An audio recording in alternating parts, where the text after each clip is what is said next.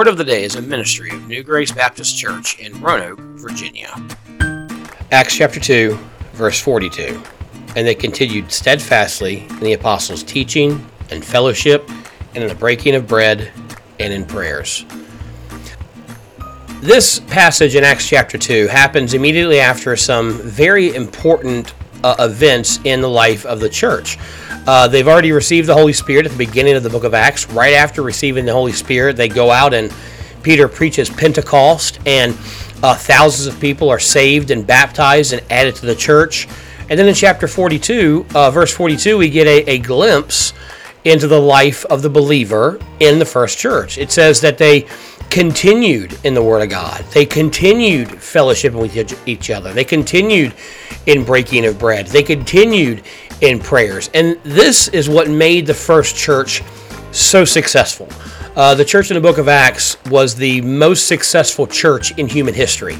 They got the gospel to the entire known world. The Bible says later on in the book of Acts that they turned the world upside down with the gospel. These believers literally changed the world for God. And they didn't have the things that we have today. They didn't have podcasts and internet and, air-conditioned nice buildings. They were just a group of believers who lived the life of Christ. And we see what that life was. They continued in the Word of God. They were continuing to learn the Bible, learn the teaching and preaching of the Word through the apostles' teaching and preaching. They grew in their knowledge of God and their relationship with God through the Word of God. They continued in fellowship. Fellowship between believers is one of the most important aspects of the Christian life. It's where we get encouragement, we get strength, we get accountability to help us stay on the path for God.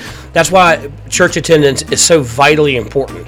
It's not because pastors, in most cases, not because pastors want big crowds and want to be able to tell people how many people they have come each Sunday. It's because we need Christian fellowship. Life with God was not meant to be walked alone. That's why fellowship with other believers in church, in small groups, in devotions, and in fellowship with each other is so vitally important. And these believers understood that, and they continued to fellowship and strengthen and encourage each other. They continued in the breaking of bread. Now, this probably doesn't refer to having meals together. It more than likely refers to the Lord's Supper, where they got together and as a group, they remembered what Jesus endured for their salvation. They remember the broken body. They remember the shed blood, and they thank God and praise God for absorbing the wrath of God for their sin. But also it says they continued in prayers. They were a church that prayed. They prayed faithfully to God, prayed about their needs, prayed about the burdens they carried, prayed about all the things they wanted to thank God for. This church was an effective church because this church was a praying church. And again, they didn't just pray alone, they prayed corporately. They prayed together. That's where the fellowship comes in. Fellowship and prayer are key to your growth and your usefulness for God. And if you're missing one or both of those, you're not going to be effective for God. We've got to have all of it. We've got to learn the Word of God.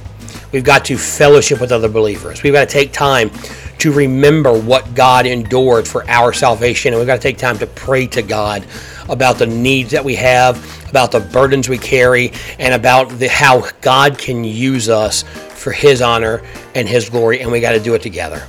Thanks so much for joining us for Word of the Day. Be sure to be back here next Wednesday as we continue through the Bible. Have a blessed day. For more information about New Grace Baptist Church, visit our website at www.reachingroanoke.com.